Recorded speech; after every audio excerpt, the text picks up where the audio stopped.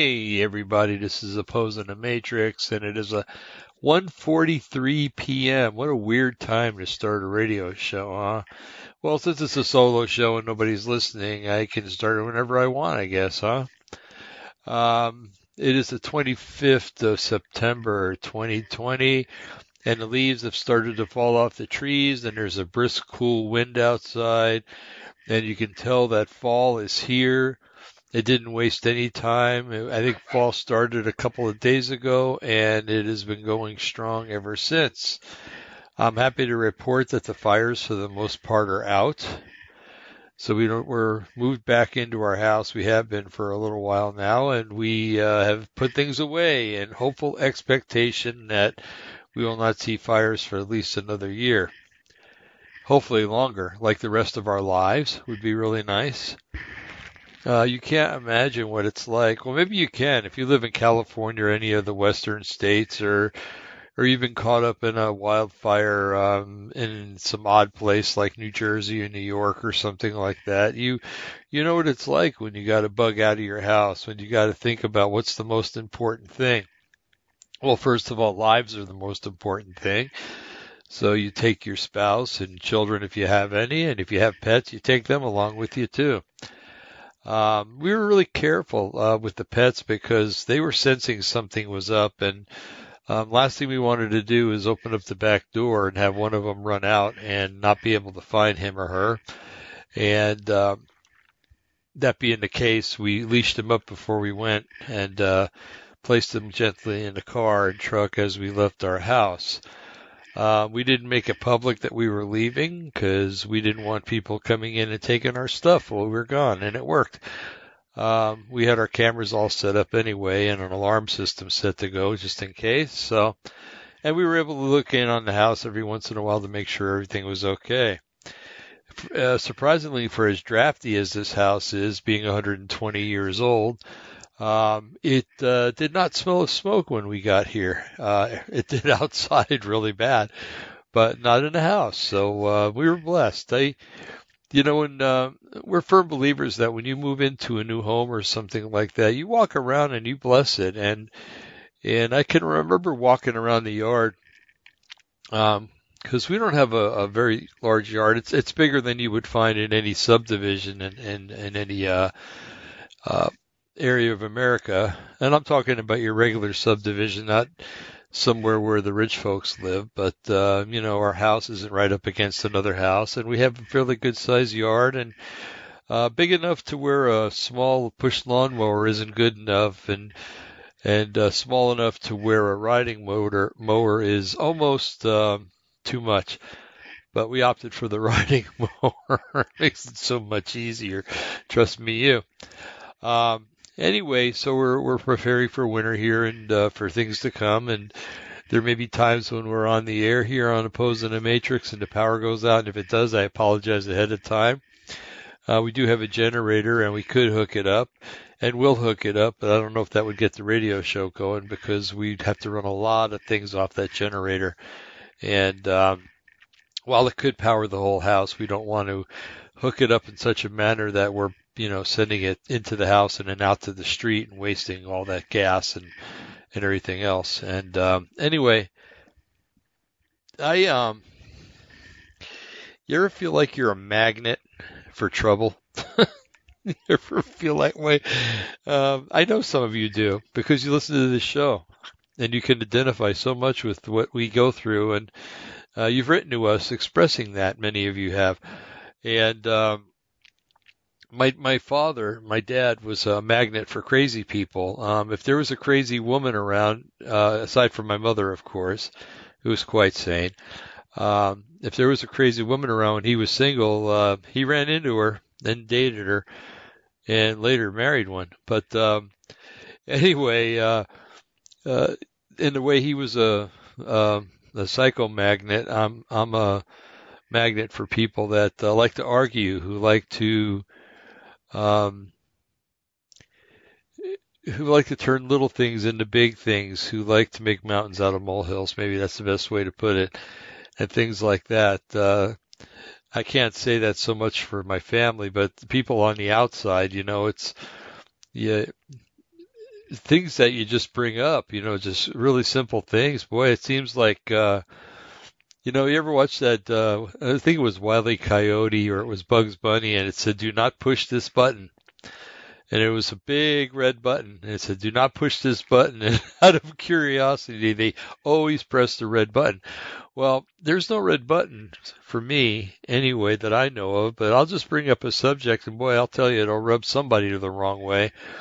And then I end up having to explain myself and why I brought it up and everything else. I made a note here.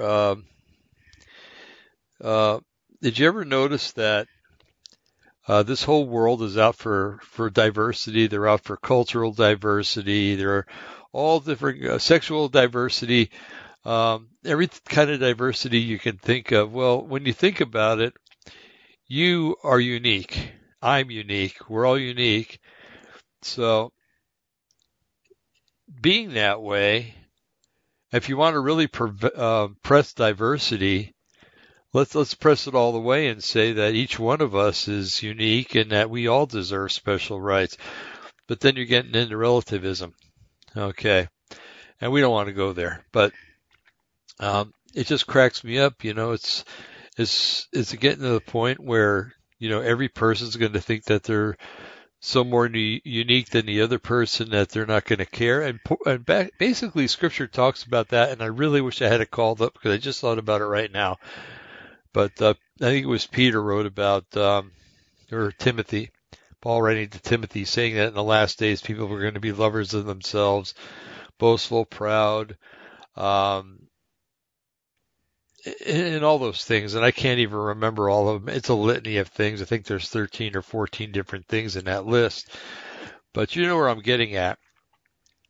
So anyway, I was brought up back in New Jersey, and I know I've told you guys this plenty of times, Bergen County, New Jersey, a little town called East Rutherford, and it was about maybe between 5.5 and 6 miles from Manhattan. Every morning when I walked to work, I could see the New York skyline, which was really neat. And I actually got to watch them build the Twin Towers, which is why it affected me so much when whoever knocked them down. And you know where I'm getting at when I go there. I don't want to go too much into that because I can get this show knocked off of YouTube real quick. Hold on a sec. I still am recovering from whatever it is I had. It's been 3 months now. Anyway, so coming from there, if you live on the West Coast and you move back there, you'd probably move back right away because there's a culture thing. People on the East Coast do not think like people on the West Coast. Politically wise, maybe they're getting closer and closer because it seems like both coasts are turning, for the most part, communistic in nature. But back east, we were brought up on sarcasm. Okay, if you weren't sarcasm, you got eaten alive. Okay, so you became that way. And everybody, you'll hear people talk about Jersey girls. Oh, don't piss her off. She's a Jersey girl. Well, there's a reason, because they grew up with sarcasm and they don't put up with anything. Even my own sister, she'll call me on stuff all the time. You said this and you said that. She was telling me the other day, we were on a phone call. She says, you need to let up a little bit on the internet. She says, you're getting a little too, you're putting things on there that you shouldn't be putting on. Let's put it that way. And the thing that she had told me about, I didn't put on there. I think I'd been hacked at one time and it was put on there, but but she was right. And my wife tells me that all the time too. You need to let up on the internet. Some of the stuff you say on there is caustic and stuff. Well, yeah, I agree to some degree. I agree, but I'm also, being brought up on sarcasm. It's just the way you are, and it's how come we can have. Let's put it this way. Being a nurse, I've had to attend cultural diversity classes to the nth degree. I've had to sit there and endure while I was told that because I was born white, I'm an evil man. that injustices were done by me, although I can't think of any, and that my ancestors were responsible for slavery. Well, here's a news flash. During the time of slavery, all of my ancestors lived in Europe. Okay. And I am sure that during the generations that preceded them, that all of my ancestors experienced slavery in one degree or another, being slaves, not being masters. Okay. Some of my relatives, well, here, I'll give you an idea of what I'm talking about. We'll move back to New Jersey here. My grandfather was brought up Roman Catholic. Okay.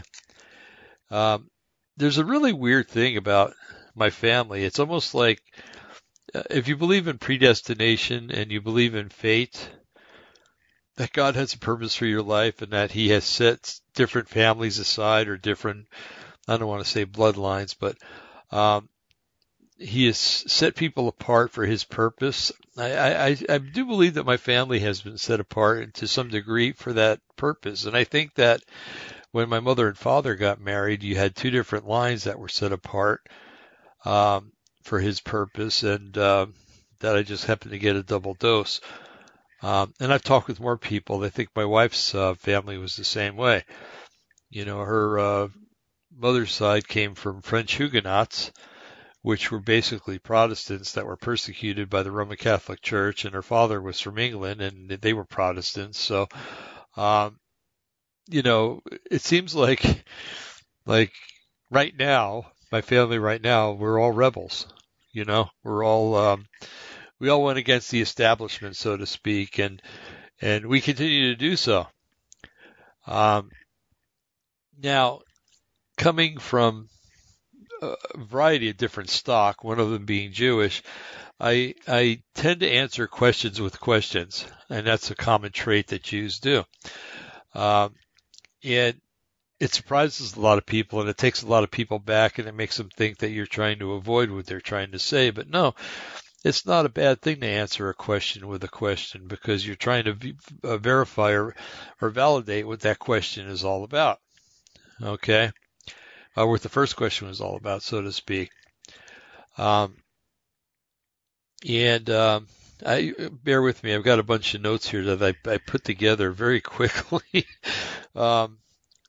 Now, another thing too that you have to realize is that the Bible was written by Jews for Jews for the most part, except for parts of the New Testament, where Paul became an apostle to the Gentiles, and he wrote to the Gentiles, but basically he was telling them how to live according to what God, the God of Abraham, Isaac, and Jacob, prescribed in order for men to be holy and acceptable, of course, through the blood of Jesus, but how to please God, let's put it that way. So that being the case, in Jewish tradition and in Jewish studying, we go into something called parties, okay, or parties, however you want to say it. And it's basically an I can never say this word right, exegesis, in rabbinic Judaism, and it's used to interpret the text of Torah study, not Talmud, Torah, okay, which is good because the Talmud, I think, is just a bunch of writing of men who tried to understand the Bible from a very worldly air about them. It's an acronym that's formed from the initials of the four different approaches to studying Scripture, basically. The first one is Peshat, and that's the surface or the straight or literal direct meaning. Okay, and I've got a scripture in mind that I want to go into with this. Okay, but let me finish the list here. The second one is Remez, and that's little hints or deep allegoric, hidden, or symbolic meaning beyond just the literal sense. Okay, and then there's Daresh, which is to inquire or seek. The comparative midrashic meaning as given through similar occurrences. Remember that. And then the sod, which is a secret. It's a mystery. It's an esoteric, mystical meaning as given through inspiration or revelation. And if you think about the sacrifice of Isaac, or the near sacrifice of Isaac, when Yod-Heh-Vav-Heh told, and that's, you could say Yahweh if you want to for that, or the Lord, when he told Abraham to get up and take his son to Mount Moriah, or I think he called it the mountains of the Canaanites or something like that. But I do believe he did call it Mount Moriah, or that's where they wound up anyway. Well, anyway, so they get there, and God tells Abraham to bind his son because he wants Abraham to sacrifice his son, his one and only son, he says. Which is interesting because Abraham had two sons, but God is saying your one and only son. So think about that. There's a meaning right there. That would go into the remez, the hints, or the allegorical or symbolic meaning, just beyond the literal sense. Okay. The straight sense is that Abraham was told to go and go to the mountains, and later on he was going to be told what to do. Okay, so you got the literal, you got the peshat, the remez. The daresh is to inquire or seek. So you got to be wondering when Abraham was traveling to make the sacrifice. Maybe he knew ahead of time. Maybe God told him ahead of time, and he struggled with it.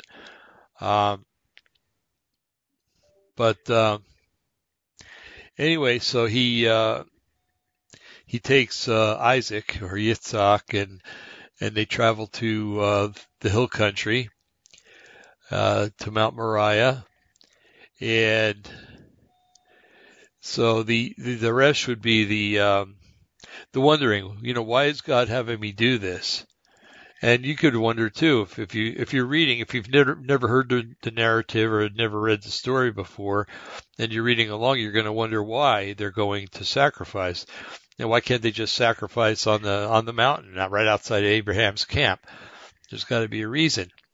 And why is it Mount Moriah? We'll look at that in a few minutes. But anyway, so that's the daresh, and the sod is the secret or the esoteric or mystical meaning, and that's why Moriah is so important in this. And it's funny, I've got this terrier mix dog, Moriah. Anyway, and he has a dog sitter that her name is Mariah, and every time I mention Mariah, he cocked his head and raises his ears. So when I mentioned it, I just looked at him and he did that. So we've got very spiritual dogs here. And maybe we'll do a show about our pet's going to be in heaven. That would be kind of interesting. So anyway, the secret mystery. Well, I'm sure Abraham didn't know that some 1,500 years later, and I'm using roundhouse figures, so don't ding me on saying, no, it was really 1,396 years. I'm just rounding it off, okay? And that kind of goes into our whole subject matter tonight. But anyway, so I'm sure that he didn't know that some 1,500 or 1,396 years later or whatever, that God was going to sacrifice his own son, Yeshua, on that same spot, maybe that exact same spot that Abraham was told to sacrifice Isaac. No, he never did have to, because at the last moment, Yod-Heh-Vav-Heh showed him that there was a ram, a very large ram actually, that had its horns stuck in a thicket nearby, and so the lamb was, or the ram was supplied by God for the sacrifice, which is really neat. And it was neat that it was a ram, which is a male sheep. And Jesus was our Lamb of God. He was a male sheep. So there's another part of the sod, a secret, a mystery, an esoteric meaning.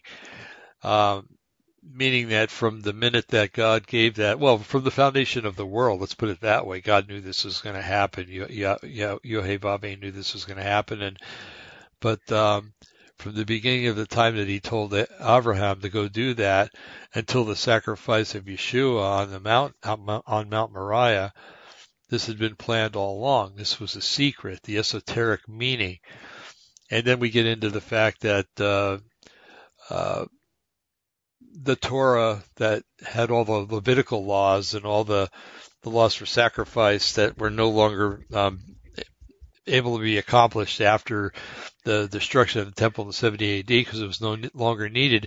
Actually, it was no longer needed the day after Yeshua was sacrificed. But so there's another esoterical meaning, seeing that that He was going to do away with the law of sin and death and the Levitical laws where we needed priests and we needed high priests because He is our high priest. And then Scripture goes on to say that we have become priests, which really gives you a whole new meaning on is tithing a valid thing to do. I do believe in giving, but is tithing a commandment that we need to keep? It's funny how in Christian circles they'll tell you that we don't have to keep the law except for that one. Yep, that one you got to keep. So somebody's messed up there, and I know it ain't me. Anyway, so we've talked about answering questions with questions, which I'm going to illustrate in a little while. So one of the things that is there's a problem with the internet, and even with phone calls to some degree, or Skype calls where you don't use video. Anytime you're not there actually looking at the person, is that there's something called inflection. And when you talk to somebody, you can see them, right? And if you're talking with them face to face or on Skype with the camera on, or on Zoom, I guess is a new one that they're using. You can actually see the person. So if I'm talking to you and you're sitting, across from me, and let's say you believe in the flat Earth, right? I hope you don't, but let's say you do, and we're talking about it, and I tell you that it's not possible, and I see you roll your eyes, or you make a grimace. Well, I know I've upset you. Okay. So then what I say is, now let me explain. Let me explain to you why I believe this. Okay. So that kind of takes it a little bit off of both of our shoulders. You're going to let me explain to you why I believe what I believe, and I'm going to get to tell you why. So I don't, I don't feel as pressured. And the fact that you haven't gotten up and stormed out of the room means you want to listen to me. Okay. So inflection. So now it could be a rolling of the eyes. It could be shrugging of the shoulders. It could be anything that you can see on a person that is their body language. That's a good word that I was looking for, body language, because body language says a lot. Even if you don't know somebody's language, I've talked with people from. I'm using a story. I had a good friend, or I still do, from Armenia, and I worked with her for many years.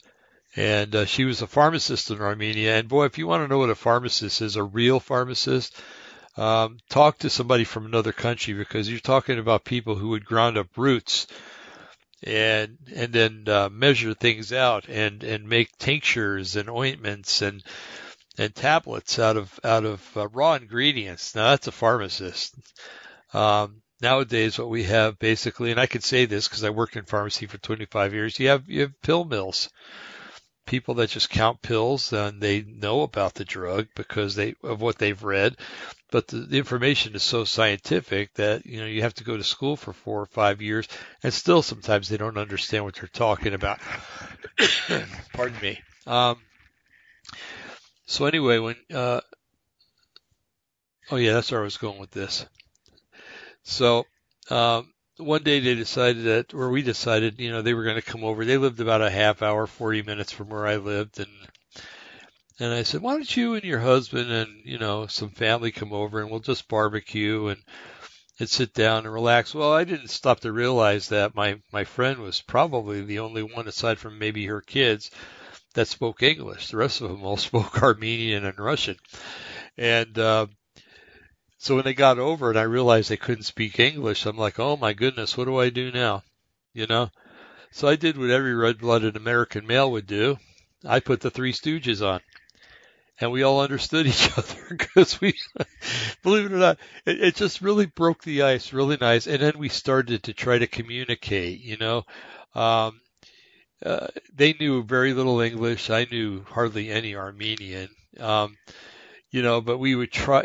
After that, we tried because we came to a common ground where the Three Stooges brought us all together, and the laughter and the joy that we got from watching that enabled us to come together and at least try to talk. And then, of course, we had I don't want to say her name on the air, but we had the wife that I worked with was able to translate from and because of that, then they started to learn a little English. I started to learn a little Armenian, and boy, a beautiful friendship blossomed from that. And I just hope that if she ever listens to this radio show, she knows that her and her family are still always in my prayers. And wonderful people, the Armenians, they really are. They've suffered not quite as much as the Jews have, but if you don't know history, back in 1917, the Turks, who represent the religion of peace, decided that they were going to commit genocide on Assyrians, Greeks, and on Armenians. And oh my goodness, she told me stories of how her grandmother, who I guess was a very beautiful young woman at the time, they used to put mud in their hair and all over their face and everything, and wear tattered clothing so that they didn't look attractive to the Turkish soldiers as they marched through. You could look online and you can see where the Turks took Armenian women and after they used them for their amusement, actually crucified them on crosses in Armenia. Well, they were claiming it was Turkey, and the same thing happened to the Assyrians and to the Greeks. So altogether, about 4 million people were murdered by the Turks.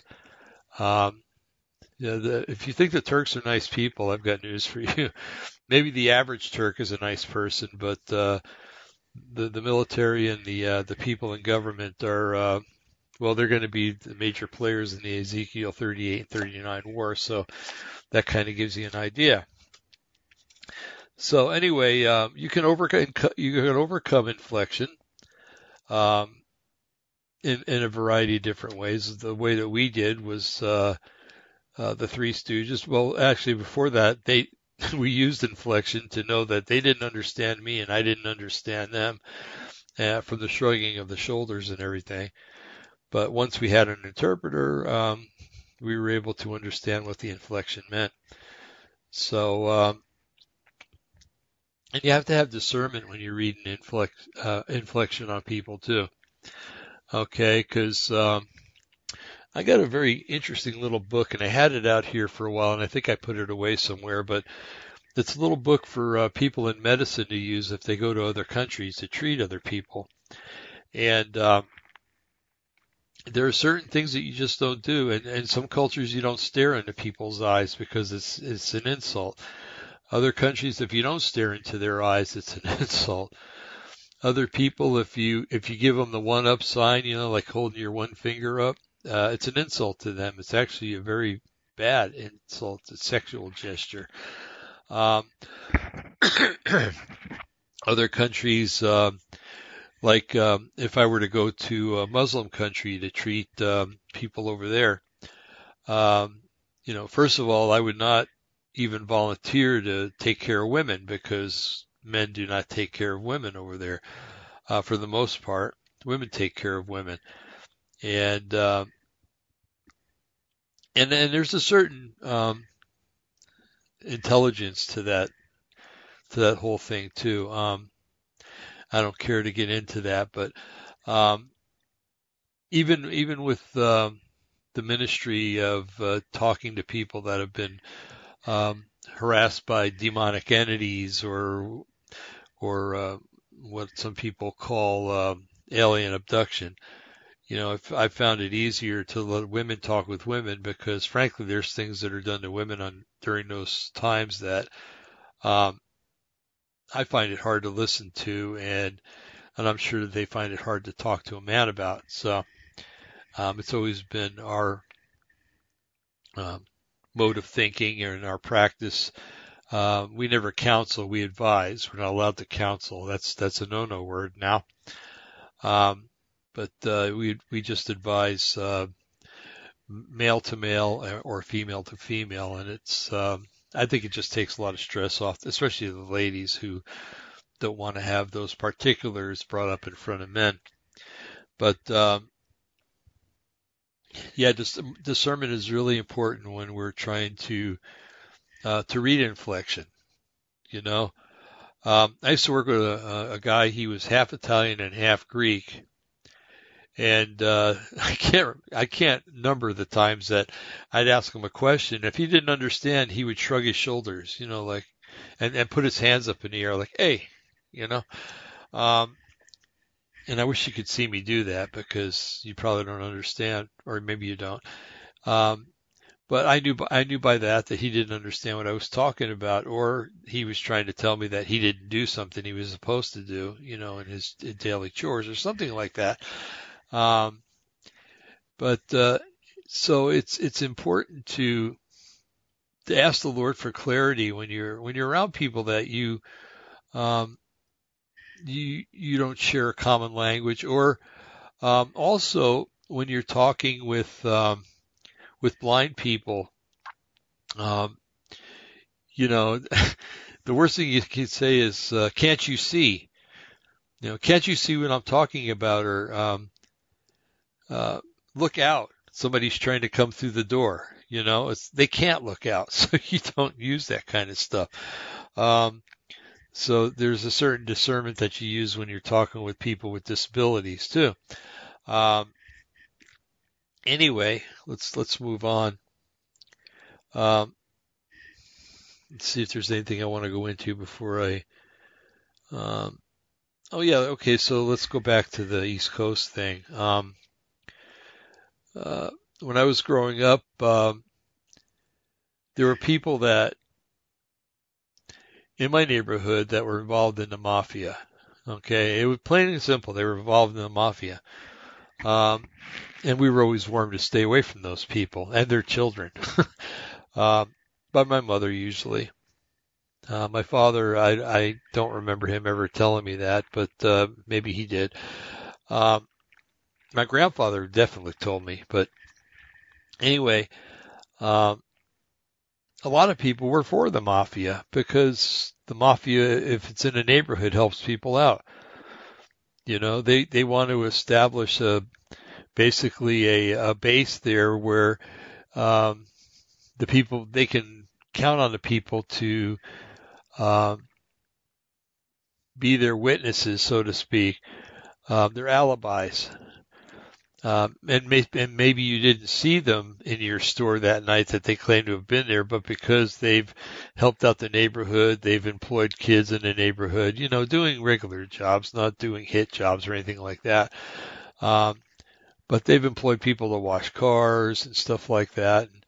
Um, and that's why when John Gotti they tried to pin John Gotti, they'd go through his neighborhood trying to talk to people, and people were like, "Get out of here. The guy's really good. Does nothing but help our neighborhood." So, um, but that doesn't mean that what they were doing was right. Okay. So they would justify the mafia. Okay. Um, back then people would justify crime. And the basic thing was, well, everybody's doing it. Well, I was told that by the same people that told me that if my friends were to jump off the Brooklyn Bridge, would I? And the answer was always no. And you were always seen as being a little more intelligent than they thought you were for giving that answer. But at the same time, when it came to little freebies coming into the house from different acts, uh, those things were always accepted. Except for my grandfather, he never took that kind of stuff. He was a pretty righteous man, and he flew straight. So I okay. So let's get back to the sarcasm. If how many? I was going to say, let me see a show of hands. I'll ask it anyway, just kind of kid around. But let me see a show of hands of how many people have seen the movie, either the movie Grumpy Old Men or Grumpier Old Men. In the movie, you have two major characters. You have Jack Lemmon and Walter Matthau, and something had happened in the past. I think Jack Lemmon had stole away the girlfriend of Walter Matthau and married her, and Walter never forgave him for it. But it's funny, when they would go out fishing, they would always talk to each other, although on terms that, people would find distasteful. But it was never that they hated each other so bad that they swore never to talk to each other. They used terms that you and I, well, people on the West Coast would use to really hurt one another, and they just accepted it, And I'm not going to use those terms, although it's in order to let you know I would really like to be able to, but I'm not going to. But anyway, back when I was a kid, I grew up in a neighborhood that was basically Italian, but we had Germans and Polish and trying to think of what else. Some English, and just about every European country had representatives in that town. And we were kind of a mixture of a lot of different ethnicities, whereas if you went up to Karlstadt, which was north of us, it was mostly German. If you went to Wallington, it was mostly Polish. If you went to Rutherford, it was mostly English and the proper people, because they had a university there. And so you know where I'm going with this, okay? So in our neighborhood, when you went to school, it's, if I ran into some guy that was Polish, I go, "Hey, how's it going, Polak?" And they'd say something like, "Oh, it's going really good, you dumb guinea," or "you dumb wop," And we would kid around like that, and it was kind of a term of endearment. It was in a strange sort of way. It was a term of endearment. And nowadays, geez, if you did that, you'd have the police at your front door, being charged with a hate crime. But the Jews didn't fare out so well in those neighborhoods. They were always called Christ killers, and I that's probably where I learned to answer questions with questions. And even today, when that term comes up, and I hate that term, I really do. I can't wait till Yeshua comes back and banishes that term from the mouth of everybody on the face of the earth. But you'd hear Christ killer, and it's like, okay, well, nowadays when I hear it, it's like, okay, let's look at the scriptures and about this, And I said, first of all, it was against the law for the Jews to kill anybody, so they can't be Christ killers. Second of all, he was handed over to the Romans. The Romans were the ones that scourged him. The Romans were the ones that put the crown of thorns on him. The Romans were the ones that put a hood over his head and beat him and said, "Prophesy, who hit you?" The Romans are the ones that whipped him with the cat o' nine tails to an inch of his life. The Romans were the ones that made him carry the cross to the hill until it was too much for him to bear, and then Simon the Cyrene took it and carried it the rest of the way for him. The Romans were the ones that, the Jews did mock him at the bottom of the cross, but the Romans were the ones that cast lots for his clothing. The Romans were the ones that were going to break his legs to see if he was dead, but then when they found he was dead, they thrust a spear into his side. It was a Roman centurion that did that. So if you can make the Jews Christ killers out of all those things, then God bless you, because you're as wrong as snow in the desert on a summer's day. Um, so the question always is, okay, well, knowing those things, how can you say that? Okay, so I'm asking a question. Um, Basically, it wasn't a question he asked me, it was an accusation, but basically when they call somebody a Christ killer, they're saying, what are you doing here, Jew? So that's the, that's the question. But, anyway, let's see, I had another little thing I wanted to bring up with that. Um, oh, come on, man. It's right at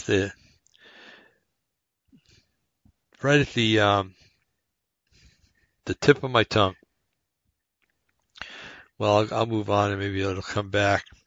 Those things often do. There's a joke out there. It said, I had a thought, but it left. And the other guy says, well, maybe it was bored. um, anyway, so back east, they used to justify the mafia, justify crime and other things. And what do they justify today? They justify abortion. Okay, this is everywhere. This isn't just back east. This is everywhere now because the justification has moved across the nation. So we're the justification nation. Man, I'm starting to sound like Michael Savage. I'm starting to get scared here. Um, anyway, justify abortion, justify anarchy. My goodness, have you been watching what's going on in Portland? You know, what has it been? Like 110 days, 120 days of rioting, and they're still blaming it on the feds. It's like when they went to burn down the mayor's building.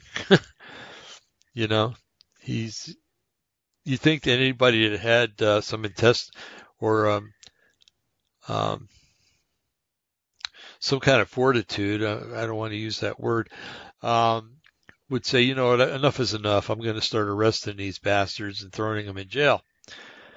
But because they're good little communists and useful idiots, they won't do that. And as a matter of fact, it's fruitless to do it anyway because the appellate courts up there um, released them. A couple of weeks ago, 600 of the rioters that were arrested during a riot or a series of riots were just released and their charges were dropped. Okay. Soros strikes again. Um, so we've come to a society where everybody is out for their own good. Okay. It's called relativism. Um, it's a nasty, nasty way to be. Relativistic is nasty. It's putting your needs and wants above that of everybody else. Now, a bunch of relativistic people can gather together, and that's what they call Antifa and the rioters and stuff like that. I remember I was watching Tucker Carlson. I usually don't watch that guy. Something about him bothers me. But we were watching him the other day, and he had this professor who looked like he was maybe the progeny of the Anakim, and I'll explain that in a minute. But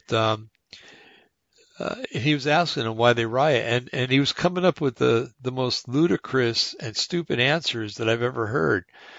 You know, he was a master of twisting things around. Now, who were the Anakim? The Anakim were the ancestors of the inhabitants of Canaan during the time when the Jews were in Egypt. If you read the scriptures, you'll see that that the Jews were told that they were gonna. I think it was Jacob that was told that his ancestors would be in a land that for 400 years, and that they were there because the wickedness of the Canaanites had not yet reached its high point. And now the Anakim are, if you look it up, it means the long-necked ones.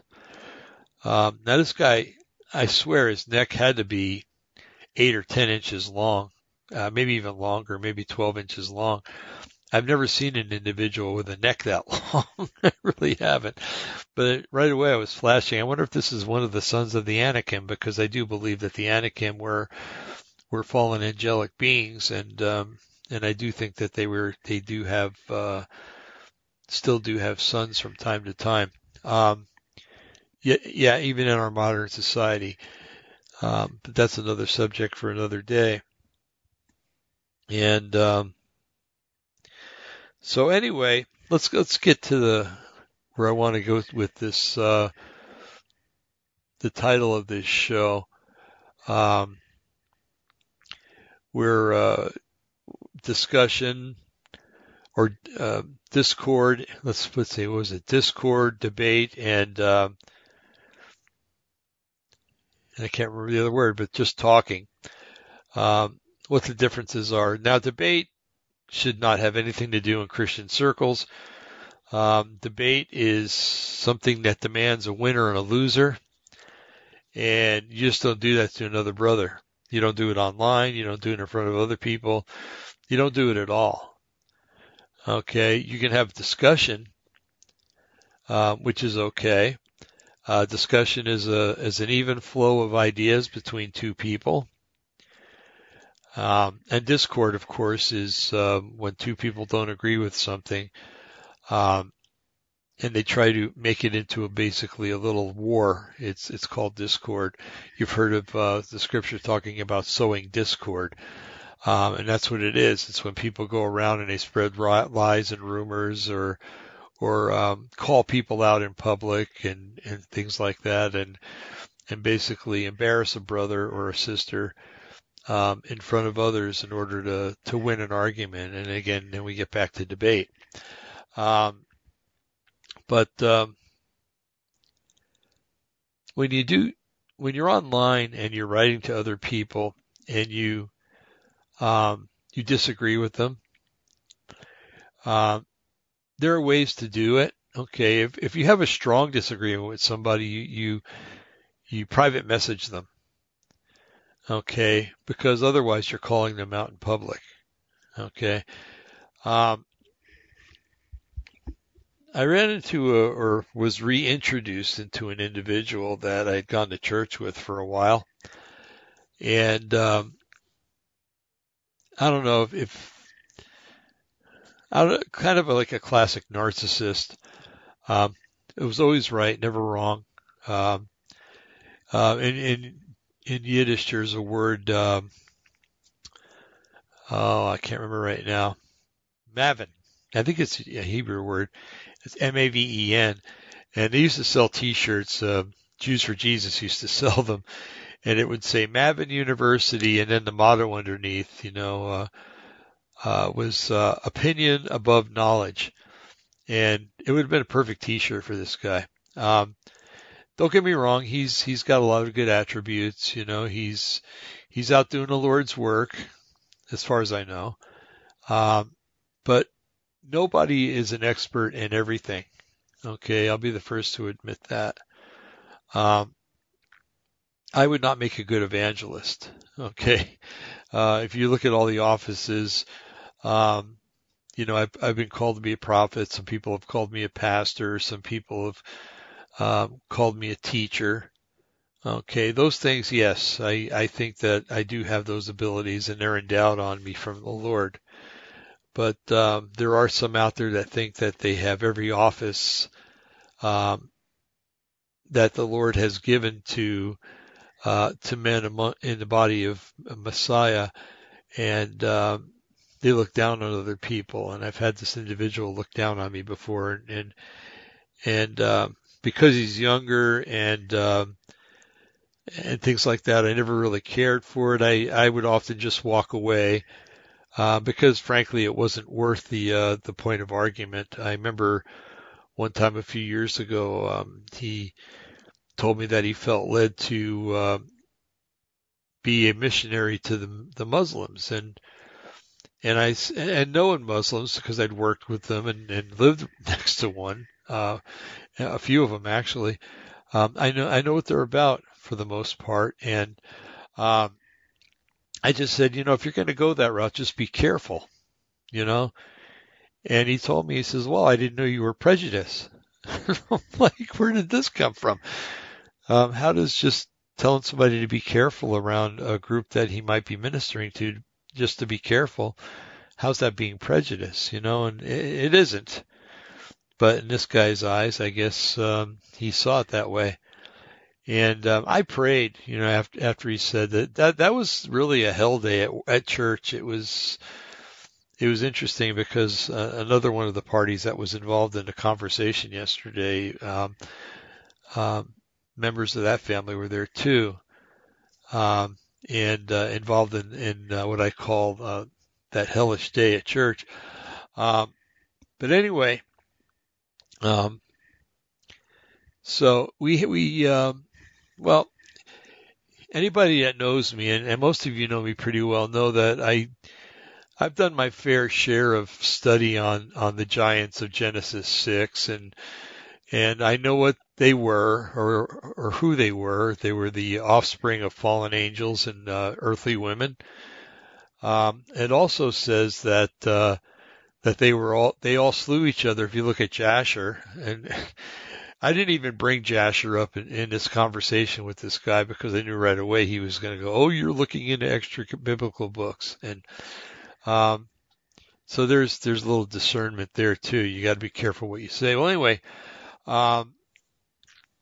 in Jasher, or it might have been in Enoch, second Enoch, it says that there's an edict that came down from God and told the fallen angels basically, you're going to behold that your children are all going to kill each other by the sword, and you're going to wail because of it, and because you're going to see your beloved children, and God calls them bastards,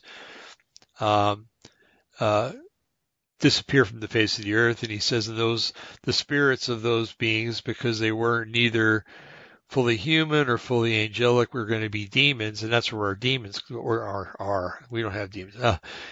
That's where the demons come from.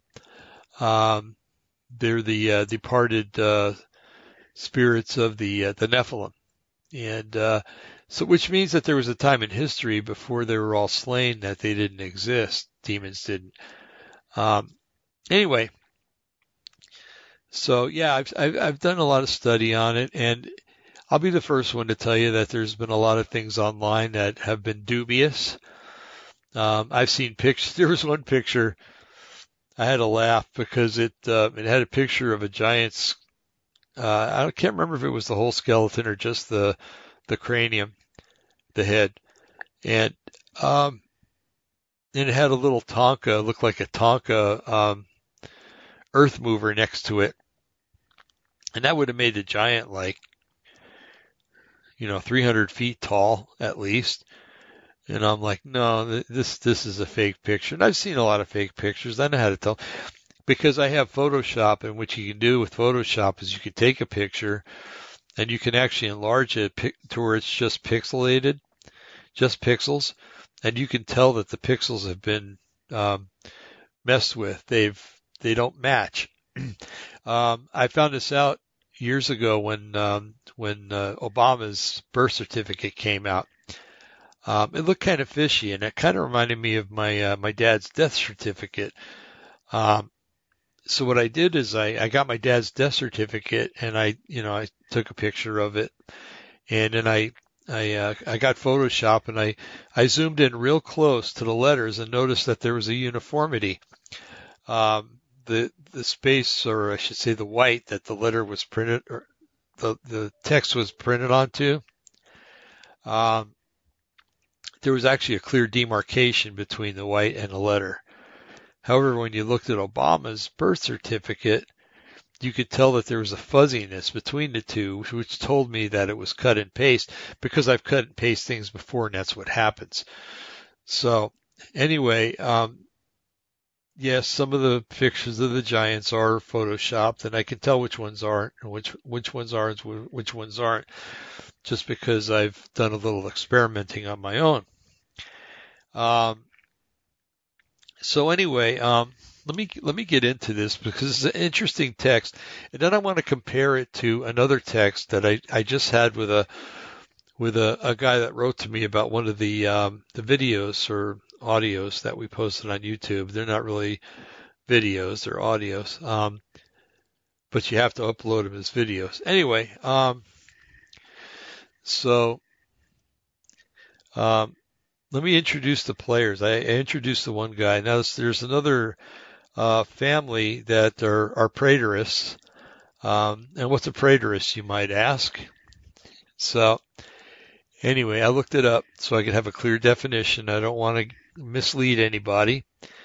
Um, it's a Christian eschatological view, which interprets some, which is called partial preterism, or all, which is called full preterism, prophecies of the Bible as events which have already happened. This school of thought interprets the book of Daniel as referring to the events that happened from the 7th century BC until the 1st century AD, while seeing the prophecies of the book of Revelation as events that happened in the 1st century AD. Preterism holds that the ancient Israel finds its continuation or fulfillment in the Christian church and at the destruction of Jerusalem in AD 70. In other words, the Jewish people cease to exist, and that if you're a Christian, you replace the Jewish people as being part of Israel, which also always causes me to ask them a question. It'll always go like this. Well, yeah, the church takes the place of Israel, and I said, okay, let me ask you a question. Do you believe that Jesus is coming back? Yes, I do. Do you believe that Jesus is coming back to redeem the Jewish people? Yes, I do. Okay, so by your own definition, what you're telling me is that if you are the new Jews and Jesus is coming back to redeem the Jews, then you're not redeemed. And then when you say that, a lot of times not all the time, but a lot of times they'll look at you like, if you're familiar with the old Lost in Space, they had Robbie the Robot, and when he got confused, his circuits would start burning up inside that big glass dome he had for a head and everything else. And you can picture that going on in our heads, that blank look. And anyway, so the one family that's involved in this conversation or of that persuasion, they believe that all the prophecies that happened in Revelation actually occurred right after the destruction of the temple up to the destruction of the temple in 70 AD. And then I asked another question too of the gentleman, the patriarch of the family.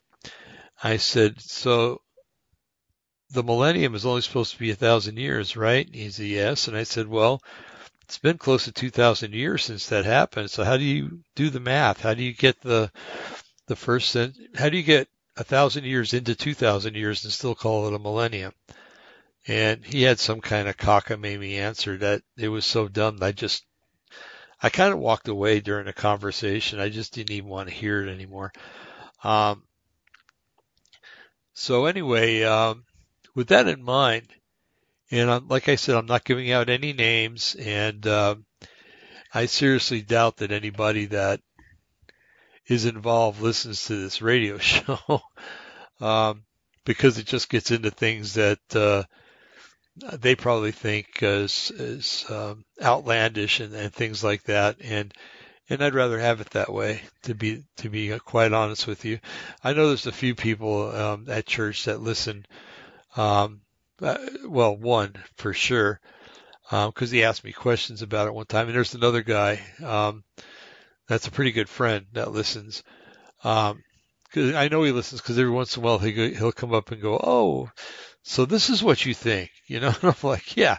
Well, anyway, so it starts out with this one dear sister, and I love her to death, but she's married to the preterist older man, and she has pictures of giant skulls that are being unearthed in dirt, and I haven't looked at these pictures in Photoshop, so I really can't tell if they're real or not. If they're fake, then they're darn good fakes. That's all I got to say. Anyway, so, and she writes up here, oops, found out this is fake. Check out comments. Now, me, if I found out that something I posted was fake, I would take it right off of the internet. Um, but whatever, people do things because they do things, right? Well, anyway, this one guy, I guess started describing characteristics for people instead of using names. Narcissista, we'll call him. Narcissisto. He puts fake. Now, that's nice, and I know what he means by fake, but back it up a little bit, for goodness sakes. Tell me why. And one thing that just really irks me online is when people put things like that. They'll put fake, or they'll put stupid, or they'll put another person. When I posted a picture of a bear footprint in my yard, and I mean BARE, that was in the middle of winter, and it was in the melting snow, and looked like a footprint, and it was about 7 or 8 inches longer than mine, and I wear a 10 and a half or 11, depending on what kind of shoe. And I put that on there, and somebody put fake, and I asked them why they think, and they got real defensive and mad and started accusing me of being an anthropologist. Are you an anthropologist? How do you know? Blah blah blah. And so this is the kind of mentality you have to deal with. So I just said, can you explain why you make that assertion? And I think that's a nice way of saying it. Instead of, why did you, I could have said, why do you say that? But in a way I did. I said, can you explain why you make that comment? And, so he says my name. He says, I spent some time on the internet a few years ago, when the photos were circulating on Facebook. I thought it would be confirming if giants in the Bible is true. Okay, there's your first clue right there. This is bothersome because the Bible says that giants were true, that giants existed.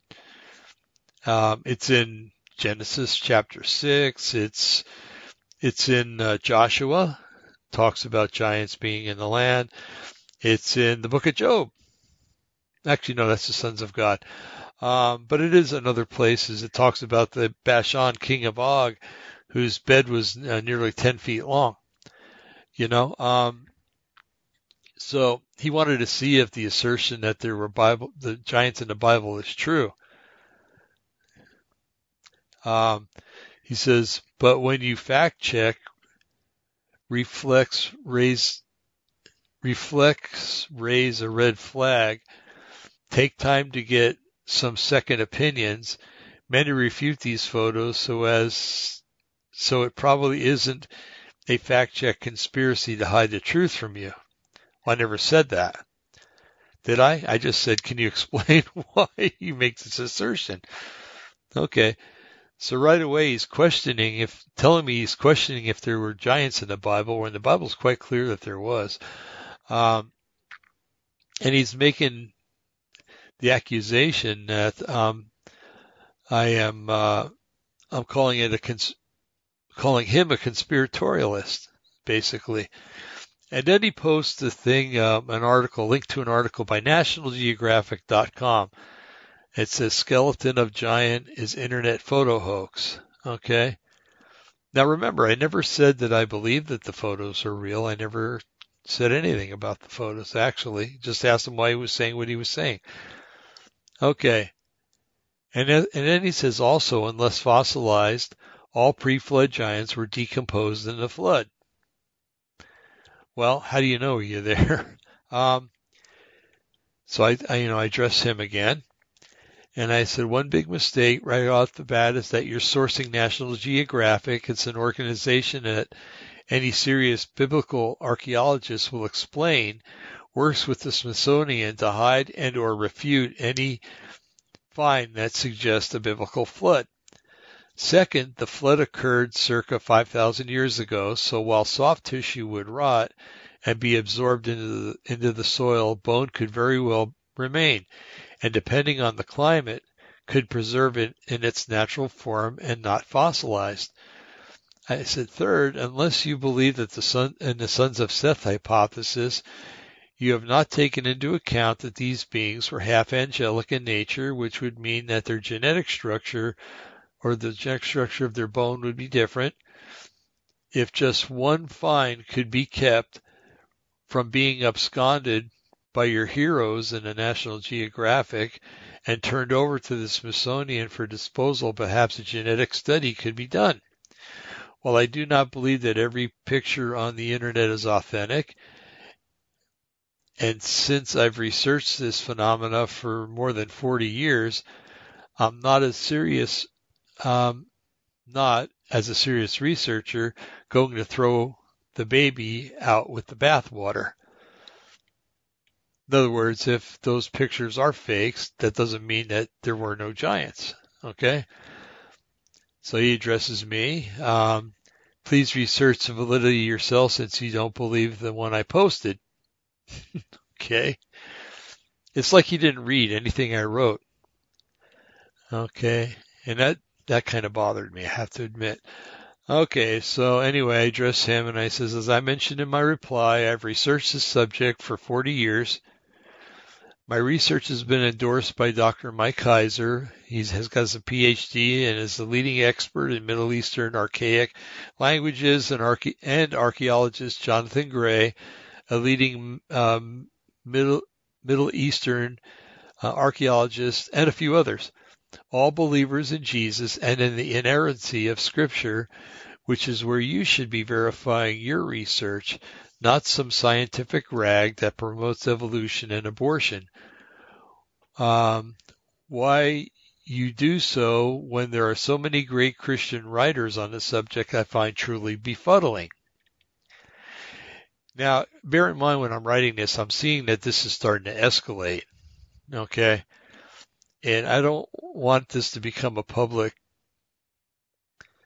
this is a public forum. A lot of people can read this, although he's probably just posting to friends. But I don't want to take that chance. Anyway, so I address, he addresses me and he says, so you vouch for the validity of these skeletons based on findings? Have you ever seen them in person? I could ask him the same question. Have they been written up in a published journal? I don't understand why you are disagreeing with me. Those photos are fake. Jesus doesn't need fake photos for the giants in the Bible to be true. So before he was questioning if there were giants in the Bible, and now he's asserting that there were. So maybe some good did come out of his research. Anyway, if you have some specific issues with me, now this is where these people usually go. Okay, if you start making them think, they see it as a personal attack.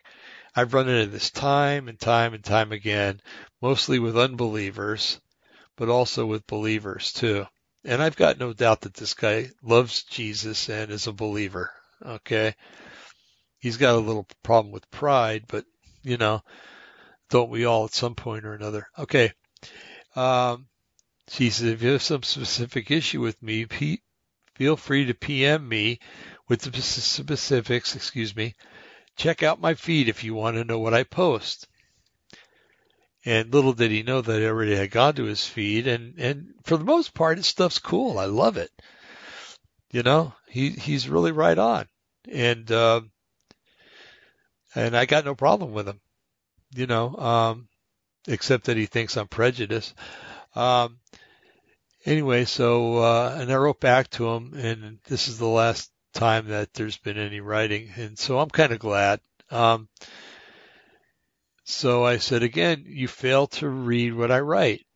I wrote very clearly that I affirm that there are fake photos. I prefaced that with the statement that one shouldn't throw out the baby with the bathwater. There were giants, and there are still giants, born of unholy union. I do not have any issue with you, except that you, for some reason, failed to read my post thoroughly, and that's an injustice.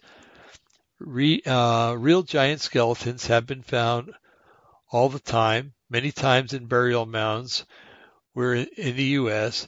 If you bothered to read my meme above, you would have realized that real giant finds are often taken away by the National Geographic Society and the Smithsonian Institute, and they disappear forever. Why is that? Is it because the proof of real giants existed before the flood and afterwards, like Genesis 6 affirms? That it would prove the Bible to be true and would lead people to faith? That, in capital letters, is the reason why when you cited National Geographic magazine to prove your point, it hit a sore point. Using that work to affirm something is akin to using Darwin's Origin of the Species to affirm the creation event. I've read through your stuff many times, and I like what you write. I really do. And don't think that I've got something against you. I call out everyone that use bad sources, especially anti-Christian organizations, to prove their point. I hope that we've resolved this matter, and so far it's been 14 hours and I haven't heard from him, but he's overseas, so who knows. And now there's Mr.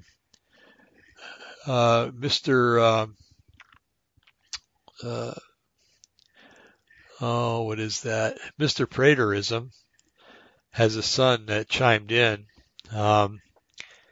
And he said, I saw these years ago and thought the same thing as Tim. I believe they are found to be photoshopped. Now, I believe or I know. Okay, I could believe a lot of things. I could believe that the sky is green with purple polka dots. Doesn't mean it's true.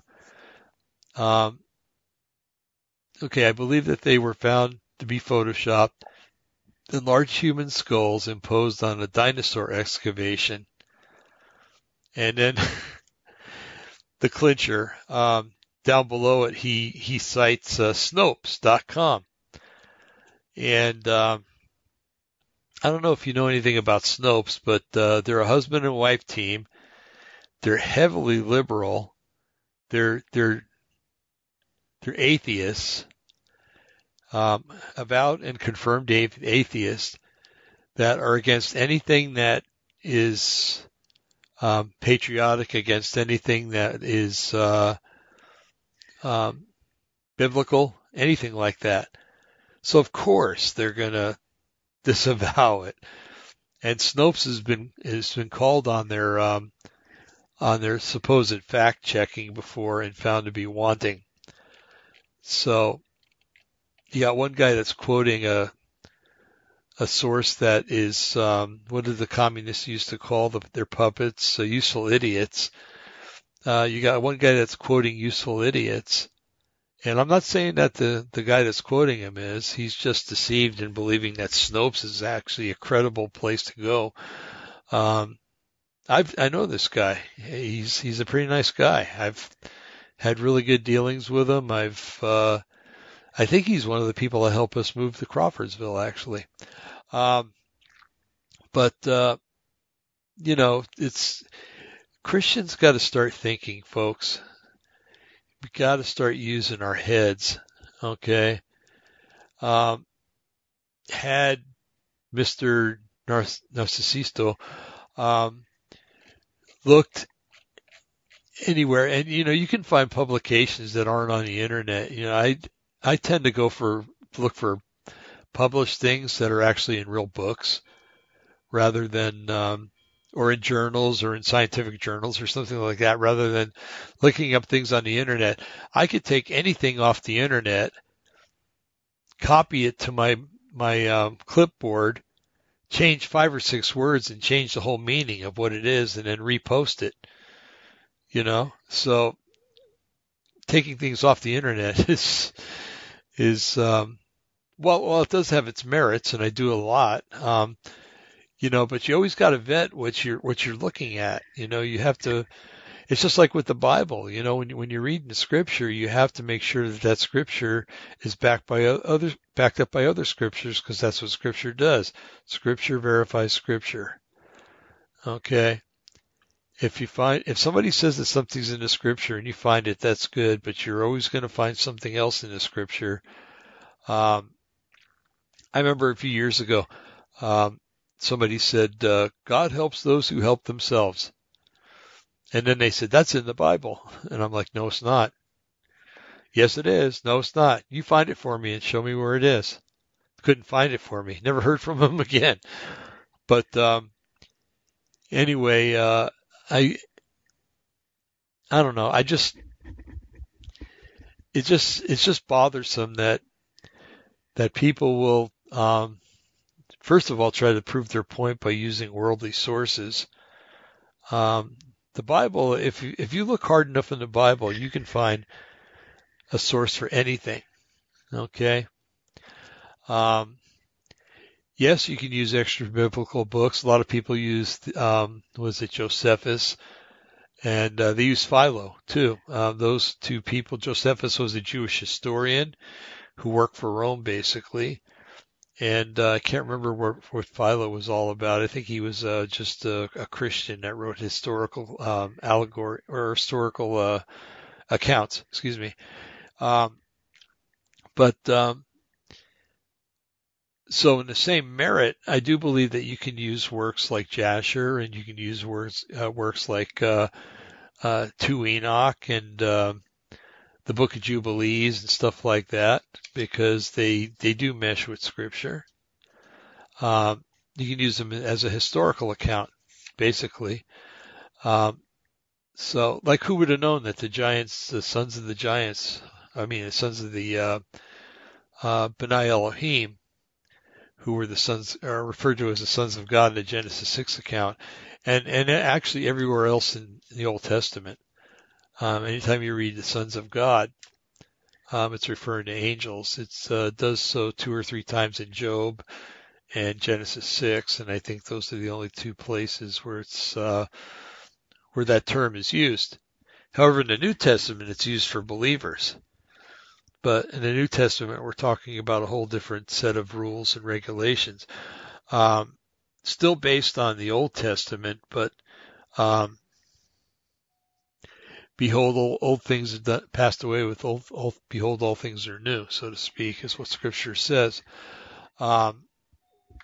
Chuck Missler often said that the Old Testament was the New Testament concealed, and the New Testament is the Old Testament revealed. So, on the testimony of a guy that thinks he's right about everything and never wrong, and the testimony of a group of people that are preterists in nature, I can't, condone that what they say is. In other words, I got to think twice before I can agree with anything that they write, so to speak. The woman that posted originally said, "Thank you for the info. That is good to know. I believe the Bible, so that doesn't affect what I believe, but I need to be factual. Thanks." And believe me, she's a wonderful sister. She really is. Whether she buys into the preterist stuff, I don't know, but I know the old guy does, so it's possible that she does. Anyway, but I run more and more into this kind of stuff, and it just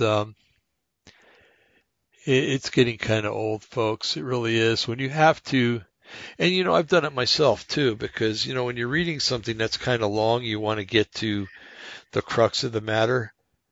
But I learned several years ago that although the crux of the matter might be at the end of the article, I need to read through the whole thing. Just like when I'm reading the scripture, you can read any scripture, but you have to read what's above it, what's below it to find out what the context is. Context is what the Bible's all about. And the same thing when people write things, for instance, we read about, you can read just about anywhere on the internet, where people talk about, Paul was confused about the law. In one place he writes that the law has been done away with. Another place he writes with the law is still in effect. Well, you got to do a lot of study on this, and one thing I got to be thankful for is 119 Ministries. That's 119ministries.com. They have a series about this, and there's a video they have. It's called What Law Paul? And the fellow in there is excellent. He goes on to explain that Paul actually addresses 7 different laws in his writings. The law, I can't remember them all. The law of God, the law of Christ, the law of sin and death, the law of sin, and everything else. Yes, Paul does say that some of the law is done away with, and like I mentioned earlier, it's the Levitical laws, it's the laws that have to do with us sacrificing animals because we have a sacrificed lamb. We don't need to do that anymore. That's one reason why the shroud in the temple was ripped from top to bottom, because it revealed the Holy of Holies, and that all men had access to it now. Paul calls us kings and priests in writings of the New Testament, or the Brit Hadashah. And so some things were done away with, but I remember a few years ago we had this ongoing discussion, I'm going to call it. It was almost an argument, but it wasn't. It was approaching it real quick, and I'm glad the pastor stepped in. But yeah, thank you, Pastor Tom, for stepping in. That was wonderful when you did that. Perfect timing. There were elements of his family that seemed to be getting into a tattoo contest to see who could outdo each other faster. It was, I don't, when it comes to tattoos, if you got them before you were a believer, well, you're stuck with them, and you can get them changed if you want to and stuff like that. I mean, if it says I love Satan, and obviously you become a Christian, you're going to want to get that revised or changed or removed. But if it's something innocuous, then maybe it's something you just want to live with the rest of your life. But after you're a believer, you become the temple of the Holy Spirit. Your body does. And I don't think God appreciates us putting graffiti on the side of the temple, so to speak. So anyway, we were getting into this. It was his daughter and his daughter-in-law that was married to his son, who they later divorced because she was a witch, they found out. And she asked for the divorce. But anyway, so we were talking online one night. Actually, she was talking to my first wife, and they were getting into a discussion about tattoos, and my first wife didn't have the ability to be tactful when it came to talking about such things. It was like, this is right, you're wrong, that's it, And so I got on there and I started talking with her, and we were writing back and forth, and again the inflection wasn't there, and she thought I was attacking her. But anyway, I said, okay. I said, let's look at the law. Let's look at Leviticus. It says that you're not supposed to put any writing on yourself, and you're not supposed to put any piercings in your body. I said, you're doing both things, I said, I'm not trying to condemn you for this, but, are you thinking about what you're doing before you're doing it? It's just, please just think about it. And she wrote back, well, that's the Old Testament. That's the law. The law's done away with. Oh, I wish I had $1 for every time I heard that. I could retire and be as rich as Donald Trump. But anyway, so I wrote to her. I says, okay, if that's true, then let's look at the scripture directly after it.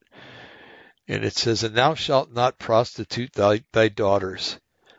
I said, do you think it's okay to prostitute your daughter? And I was appealing to her because she became a new mother of a daughter, actually. And she goes, are you calling me a prostitute? And so again, she took it all wrong. And again, it's because I was not there to look at her face to face and to show her my concern that I was doing this out of love, not trying to condemn her, um, and everything else. And so anyway, that kind of went sour. But and like I said, the pastor stepped in, and we did have a meeting one day after church, and finally we had to agree to disagree. And his daughter has been a opponent of mine ever since. Uh, I've tried being friends with her online, and it just doesn't work. Um, so we've decided to part ways with the friendship thing on Facebook, and frankly, Facebook is really starting to sour on me, and I think that from now on, I'm just going to use it to advertise radio shows and to answer questions about the radio shows, and that's it. Um, the one I think I'm going to uh, not unfriend, you can unfollow. Um, I'm going to unfollow people that aren't family and just leave it for family. And then the other one, I'm just going to use to advertise shows because I'm becoming very weary of having to defend everything I say. You shouldn't have to defend everything you say or everything you think, not in a free society anyway. And when you have to do that, then, something is wrong. But anyway, so I choose discourse over discord, although a lot of times discord comes from discourse. I flat out reject debate. Debate is from the devil. Debate is an old Greek tool. And I'm sorry, but when you become a Christian, you join into the root system of Israel, not Athens. And if you want to remain a Greek, well, that's up to you, but you're not going to grow in your Christian walk. If you want to start studying the scriptures, the Hebrew scriptures, from a Hebrew point of view, then you'll understand them. If not, you're going to be at odds with people the rest of your Christian days, the rest of your life. I hope they're the same. And if we're predestined, they are.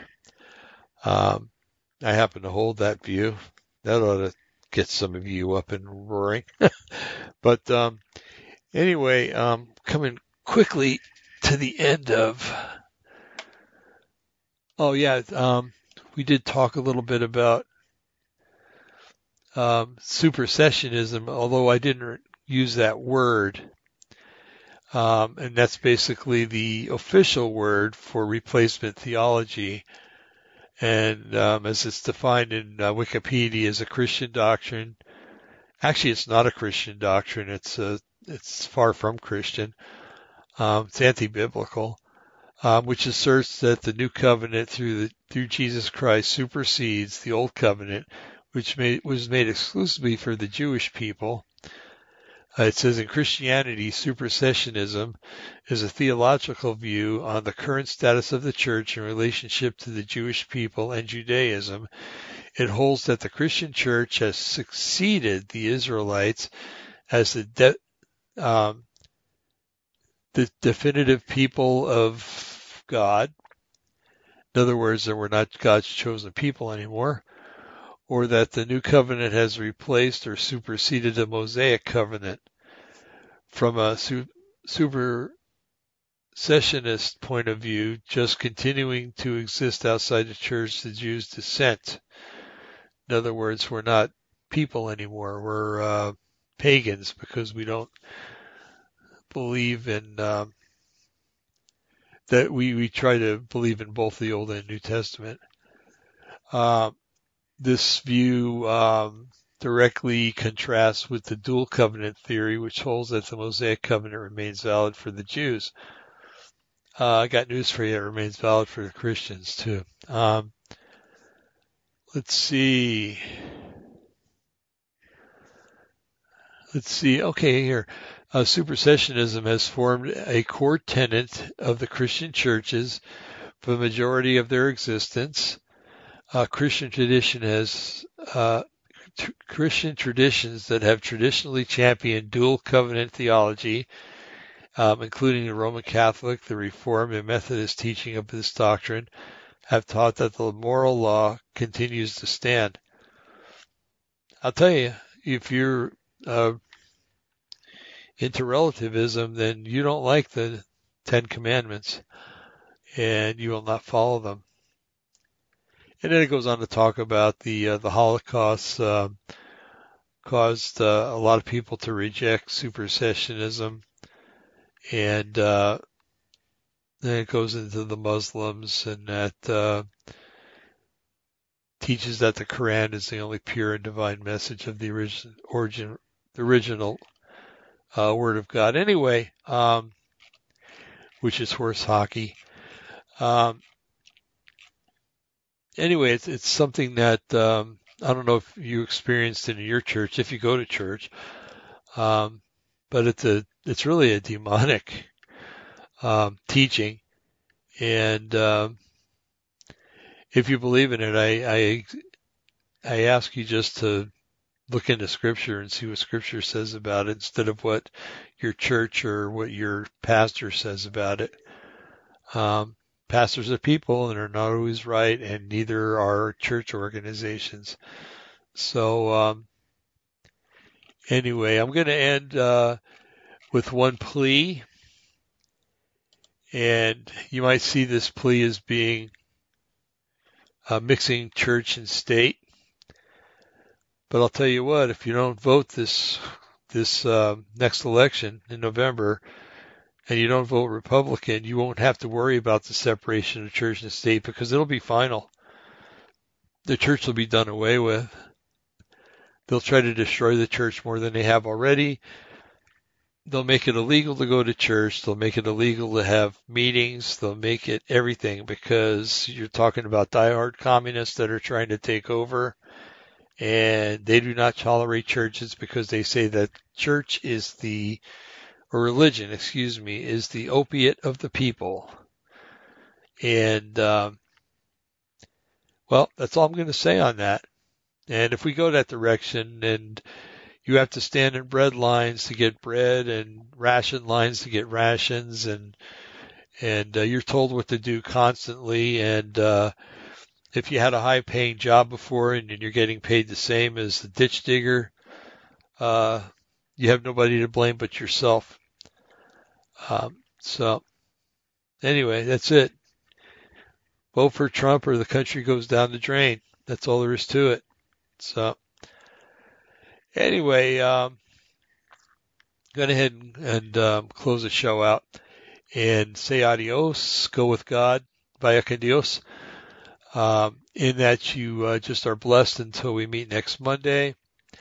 I am still trying to get a hold of Russ Tanner. Russ, if you listen to this, write me an email. Let me know if you want to come on or not. I'm beginning to worry about it, that you're okay. So, and I do have a letter into somebody who is a Christian Bigfoot expert. So I'd love to have him on the show, and I'm hoping that maybe this little envelope that I'm seeing on my laptop that shows me I have mail is him writing back saying, yes, I'd love to. So anyway, we'll let you know ahead of time what the next show is going to be about. And you guys have a wonderful weekend, the rest of it, or what's left of it. I guess it's going to just start tomorrow, huh? If you celebrate Yom Kippur, if you mourn during Yom Kippur, may you be blessed. If you celebrate Yom Kippur, because you're forgiven through the blood and atonement of Yeshua HaMashiach, then we party with you. So have a wonderful, wonderful rest of the day, a wonderful weekend, and we'll see you on Monday, folks. Goodbye.